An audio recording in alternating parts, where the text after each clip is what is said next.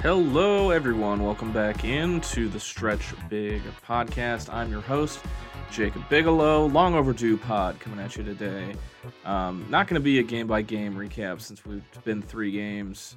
Well, gave you a preview of Purdue, which wound up being one of the bigger wins in the history of the Nebraska basketball program. Naturally, really wanted to get a pod out to you after that, do a little recap and a preview of Iowa, but when your producer is driving 20-plus hours in the car to move out to Southern California, it's and you're not the most technically gifted person, and you don't know how to edit, and you have gone on coughing fits, and you make random noises when you talk, you can't get a pod out, and that's my apologies. We're still looking for some consistency with the pod.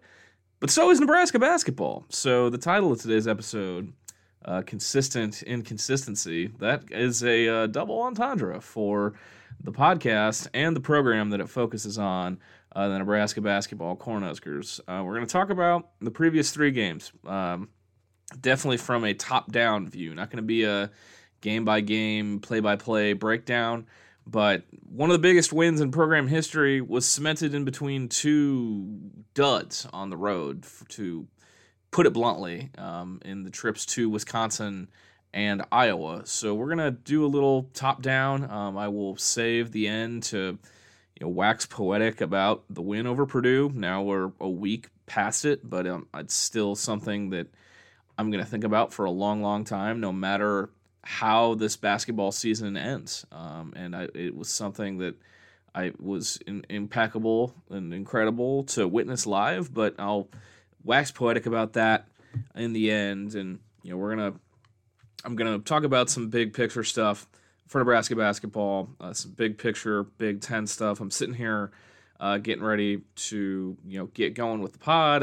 Indiana and Purdue are getting set to tip off at Assembly Hall in Bloomington on Peacock, one of the better rivalries in college basketball, one of the more hallowed venues in college basketball, Assembly Hall, and the game is on Peacock. I'm sure the folks in rural Indiana with some not great internet are thrilled that that game is on Peacock. But talk about Nebraska, the theme, I put it on Twitter during that Iowa game, and it's just it's an unfortunate theme for this season. And if you listen to the about 6.5 minute interview with Josiah Alec after the game in Iowa City. Robin Washut and Wilson Moore braved the blizzard, the snow conditions to make the trip to Iowa City, and Josiah was pretty blunt. He answered 2 questions, and he talked for almost 7 minutes. But the main crux of what he said was, the story of Nebraska's season is they have momentum and they shit the bed. I mean, for lack of a better term, the Alec family continues to provide Nebraska media and Nebraska fans with some priceless sound bites so far this year. But he's not wrong. They followed up the win against Indiana with the Wisconsin result, followed up Purdue with Iowa. They were 7-0, and then they had the Creighton game and the Minnesota where they blow a 17-point lead. Then you won 5 in a row again, and between there, and it's just, it's riding the roller coaster. Fred Hoiberg kind of admitted the same on his Sports Nightly show last night with on the network, and it's, there was the 2 common themes between the Wisconsin-Iowa game, aside from them being on the road, is the opposing team shooting really well from 3, and that is a byproduct of the defense that Nebraska plays. And I'm going to, this is going to kind of be my first big overarching point is, does Nebraska have a backup defense to play? Is it just going to be the no middle, double the baseline, scramble to shooters defense? Is that all we're going to see all season long, or is there going to be some kind of backup plan? Because in the span of a week, we saw the 2 ends of the spectrum of what it's supposed to look like and what it can look like when things go really bad. That Purdue game, Nebraska's defensive rotations were outstanding. I got texts from friends in the coaching ranks saying these rotations are incredible. Their communication is incredible. They're doing everything they need to do on defense. And against a team like Purdue, who in my opinion is still the best pound-for-pound team in the country, I said in my preview Nebraska's going to have to play close to a perfect 40, and they did on offense and especially on defense. They did double Edey. They were not playing him straight up. They held him in check. Once again, his 3 games against Nebraska are kind of outliers when you look at the rest of his games these last 2 seasons. But against Wisconsin and Iowa, Wisconsin,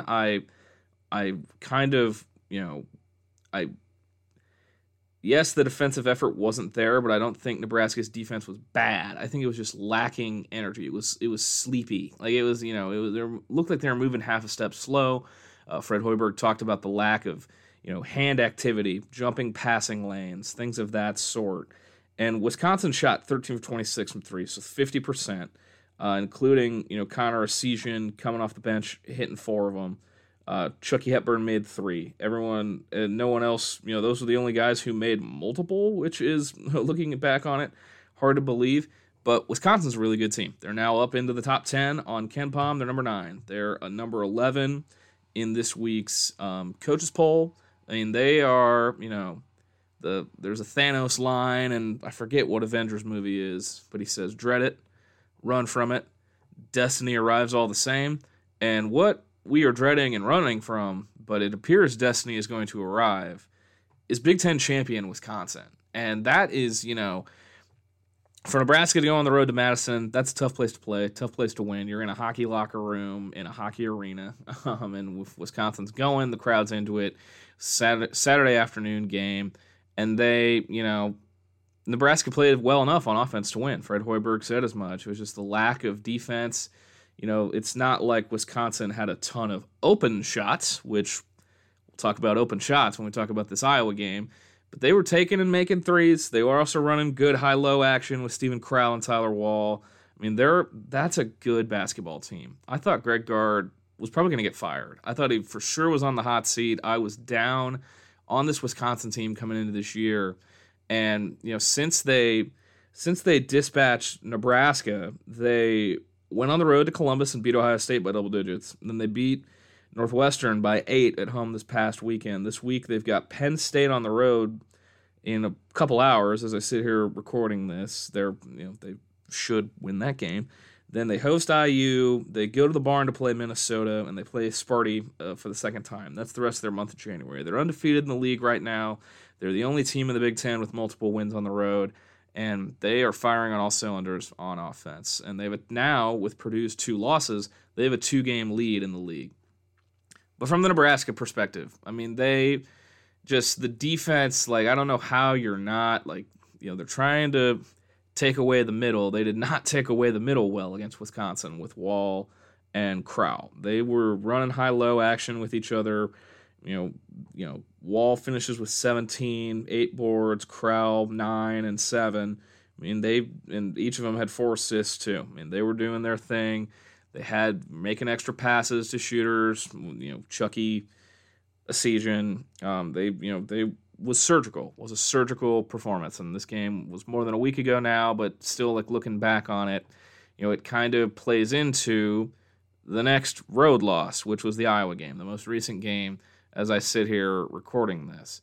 Nebraska loses in Iowa City 94-76, and they started the game down 17-2, and they came back, had a lead at I think 50-49 before falling, and Iowa goes to a zone with, I think, about 10 minutes left to go. I don't have a notebook in front of me, but it was, they just dominated the end of that game, and they took and made open shots, and they had way, way too many of them. Iowa goes 15 for 35 from 3. A third of those threes were from Peyton Sanford, junior forward from Waukee. He's shooting 45% from the field this year and 39% from 3. And Nebraska, because of the scramble drill defense, he had way too many open looks. Now, I'll say he shot 5 for 12, but he still made 5. Josh Dix Council Bluffs Abraham Lincoln product.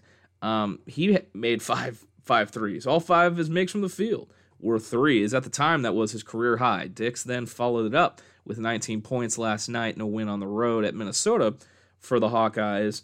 But Josh Dix was 5 for 7. Ben Krikke made 2. Those 2 guys had better nights from 3 than they had all year, and their looks were open. Like, I just don't, the defense Nebraska plays, and it worked to a T in the Purdue game. I'm saving the Purdue game to talk about it last, even though it was not the most recent game, because it's the classic, I have good news and bad news. You start with the bad news, and these 2 road games, they're not back-breaking. They're not gonna, the wheels on the bus, they're not flat. It's really cold outside, so maybe they've lost a little bit of air pressure, but they're not, they're not running on rims because of losses to Wisconsin and Iowa. But it's just the same theme of looking for consistency. Because in that Iowa game, to start, like I said, they were down 17-2. Shots just were not falling, and then Nebraska was just chucking from 3. And I in that Purdue game, they took and made a ton of threes. It was the best 3-point shooting performance I've ever seen from a Nebraska basketball team. They were making 60% from 3, 14 for 23, 5 from Casey, 3 from CJ, 2 from Rink Mast. That Purdue game, they had to play perfect, and they played near perfect, and their response was thinking, we can just chuck up whatever we want. And that's at least what it looked like the first couple minutes in Iowa City. Their shot selection was horrible. It was absolutely horrible. And they put in Eli Rice. That's going to be, it's not my next question, but it's a part of it. Eli Rice comes in, scores 9 of Nebraska's first 16 off the bench. Now, Rice, he's still, got a ways to go on defense, but he's shown his ability that he can go get you one. He did miss a dunk in that stretch. Probably those 2 points would have helped a little bit, but true freshman after all. But Eli Rice, it's as a good local radio host here used to say, when it gets down to nut cutting time, and it's getting close to nut cutting time for rotation and minutes for Nebraska. There's still plenty of games left. There's 14 games left as I sit here recording this, but you gotta give this coaching staff reason to give you a look. Eli Rice had played in every game leading up to Purdue in that little stretch. Fred Hoiberg said it's just the game flow. They didn't have the chance to get him in. Eli Rice, they go on the road tomorrow to Rutgers. Rutgers, they're a defensive first team. If the offense is still stagnant, maybe they plug in play Eli Rice again. What do we see from him going forward? That's kind of my second big question. But, the defense, I just don't, the head coach, he said at the start of the year, defense needs to be the constant.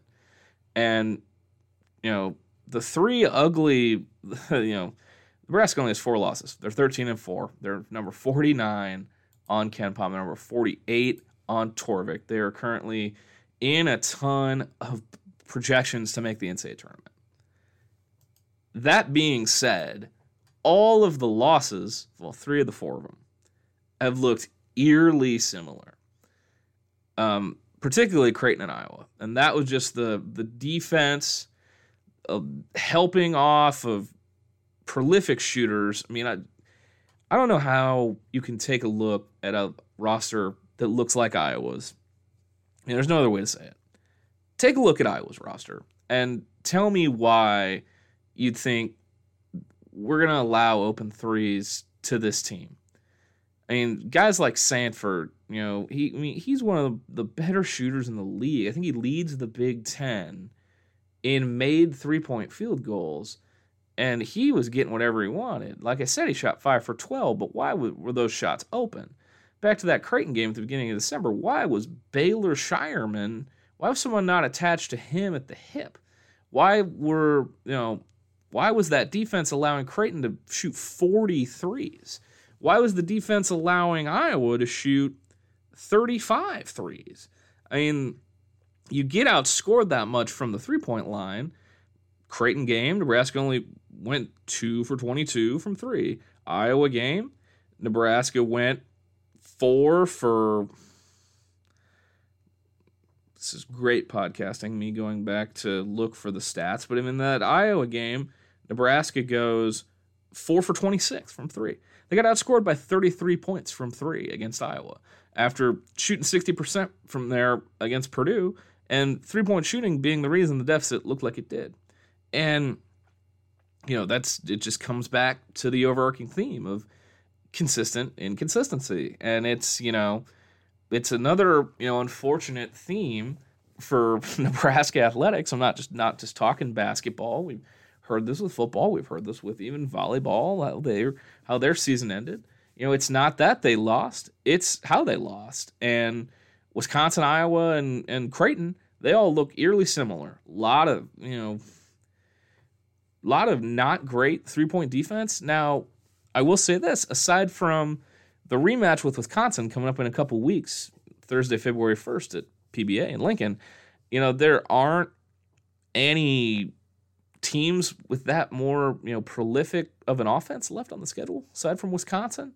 That's, going to be, that I don't think there's going to be any. I think aside from Wisconsin, there aren't many teams that I'm expecting to make double-digit threes, especially teams like Maryland and Indiana.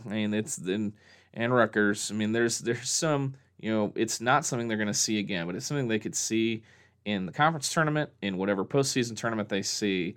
All the three losses that stick out the most to me, they all looked eerily similar, and that's just what makes me wonder if there's a backup defense. Is there a junk defense that they have? Is there any kind of change up from no middle, double the force baseline to trap, and scramble out to shooters? I wonder if that's just all they've got. I don't think it is, but we have not seen anything else.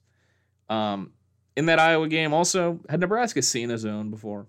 Iowa goes to a zone, and Fred Hoiberg said it on his Husker Sports Network, coach's radio show, that the middle was wide open on a lot of those possessions. I went back and rewatched it, and he wasn't kidding.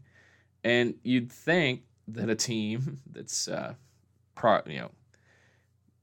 of their top points on defense is no middle would see the middle being open. That sounds like a lot worse of an indictment than it should be, but it's unfortunate that those losses looked the way they looked. They're not backbreaking. Like I said, Wisconsin now up to 9 in KenPom. Iowa ranked higher than Nebraska in KenPom at 43. Iowa also averages, I think, in the 90s in points per game when they're playing at home at Carver Hawkeye Arena. And that game was in front of 7 people. There was a blizzard outside, and it was, the cliche as hell, bring your own energy game. And Nebraska didn't bring the energy. They just didn't have it. They just didn't make shots. And those Creighton and Iowa games are eerily similar. They didn't lose to Iowa by 29 on their home court, but just looking at the way it looked, as aesthetically on the defensive end. Nebraska battled back against Iowa. They did not battle back against Creighton. But, there is a lot of not great similarities between the two, just looking at it. So that is, you lose to Wisconsin, you lose to Iowa.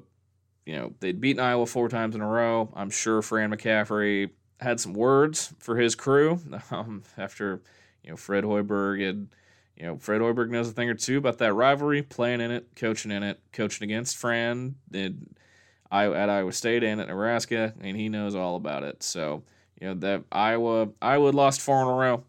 Nebraska beat Wisconsin last year. They'd beat Creighton the year before too. They'd beaten Minnesota twice last year as well.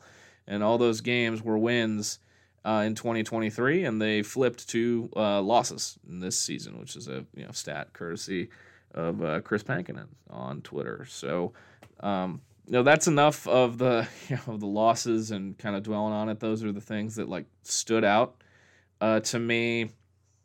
Now they turn the page, go on the road to Rutgers. You got to go to the rack. I'm not calling it by its corporate name. Its corporate name makes subpar sandwiches anyway.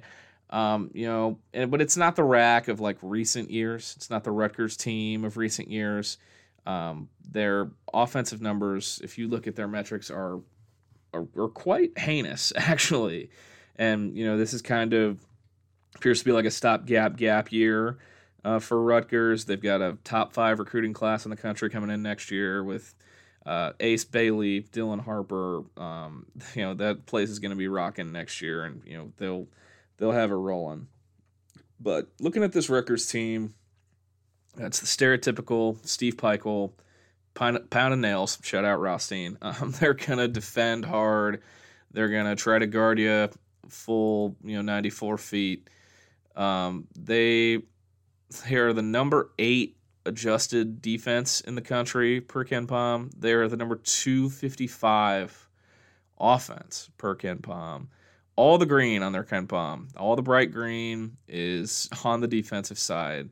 They're the number 1 team in the country in forcing non-steal turnovers. They are the number 6 team in the country in block percentage. That's a big credit to Big Cliff Omarui, 6'11", senior big. He's a really, really good player. I like Derek Simpson, sophomore guard. I think he's a stock to buy on this Rutgers team. Their leading scorer is Andre Hyatt. Mawat Mag has missed about half the season, but he's a really athletic senior guy. Nebraska won comfortably on the road in that building last year. Homecoming game for C.J. Wilcher and Jamarcus Lawrence. I'm sure they're taking up most of that ticket allotment. But, Rutgers lost on opening night to Princeton on a neutral. They have losses in the league. They got dominated by Sparty this past weekend in East Lansing. They allowed Tom Izzo's son, Steven Izzo, to score his first career points on an and one. If you haven't seen that video, that was a really, really cool reaction. But they beat Indiana at home. They have losses to Iowa and Ohio State, and then some losses out of the league, like I said, to Princeton on opening night, to Steve Forbes's Wake Forest crew by 20 in Winston-Salem. And then they lost to Mississippi State by 10 on a neutral. They also got 20 bombed by Illinois in one of the early games. They are 348 in effective field goal percentage. There are 362 teams that play Division I college basketball. They're number 344 in two-point percentage. They're number 329 in three-point percentage. Their offensive numbers, like I said, I use the word heinous. That's my AP English vocabulary coming out, but it's not a very pretty scene on offense for Rutgers. But they want to force turnovers, try to force points off of them.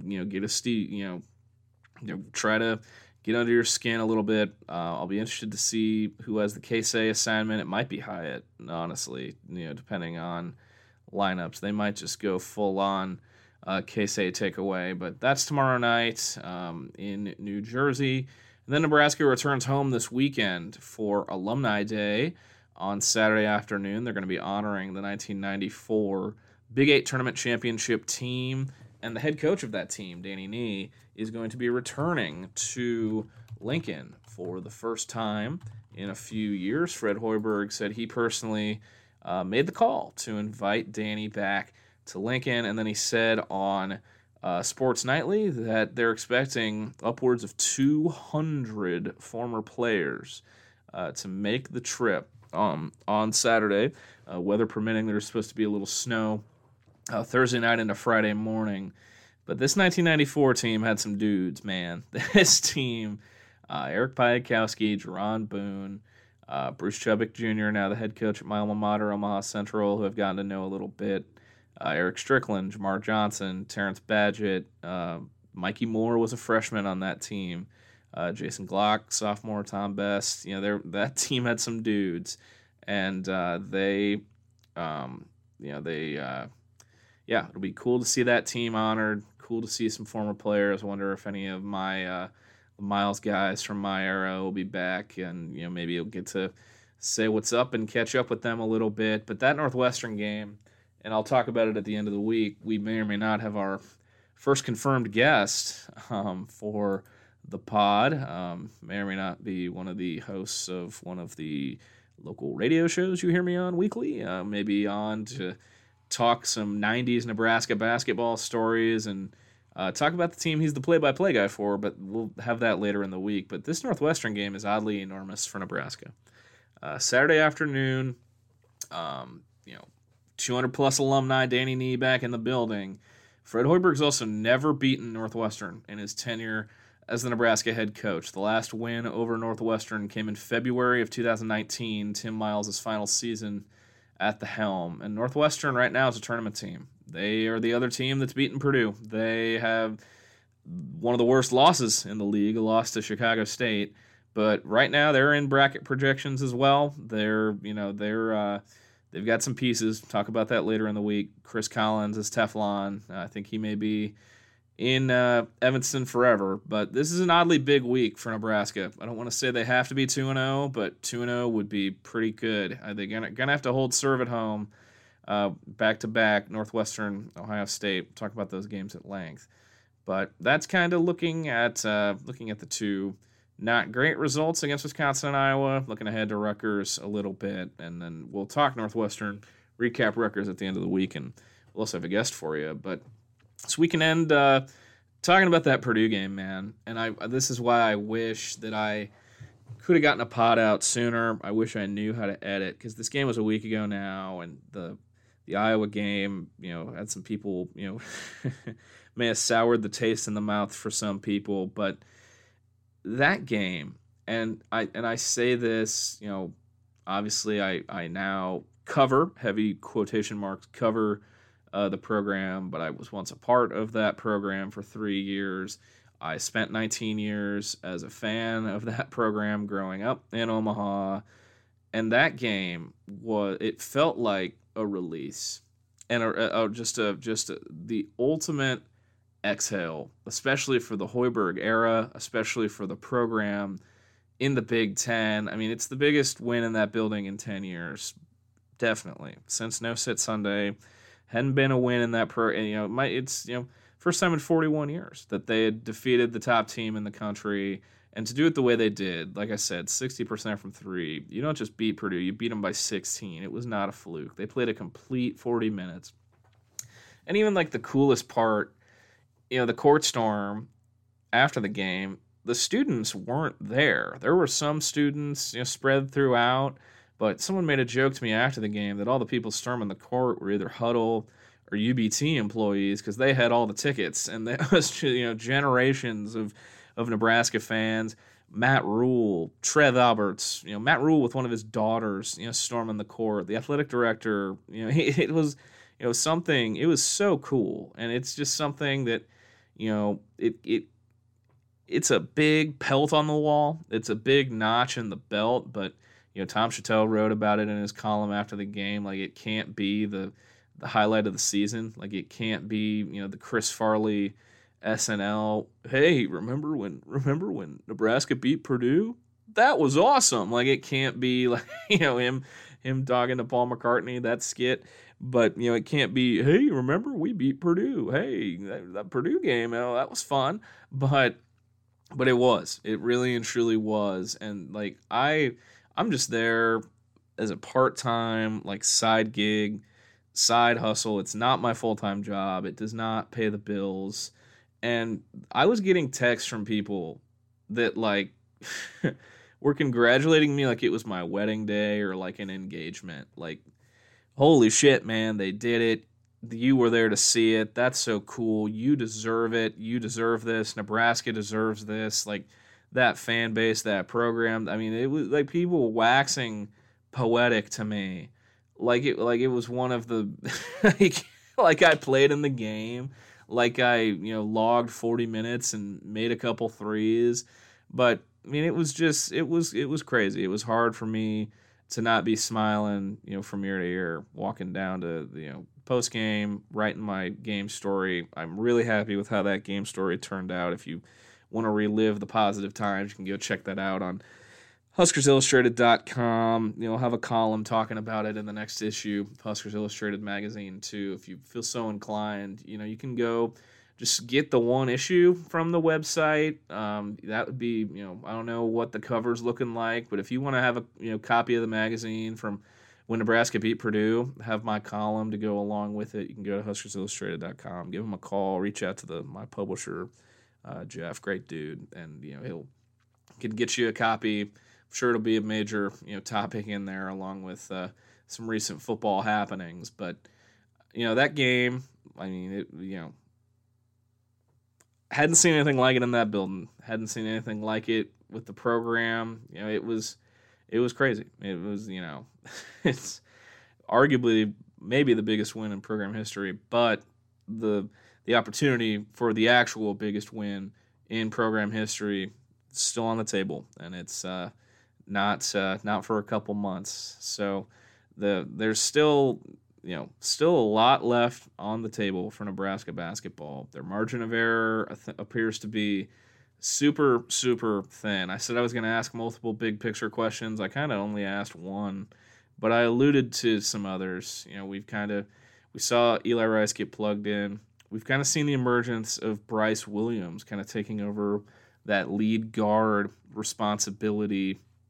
Jamarcus Lawrence's minutes have kind of gone down. That's kind of who I was alluding to with the cutting time. You got to show something. Jamarcus did tweet, Fred Hoiberg tells his guys stay off social media.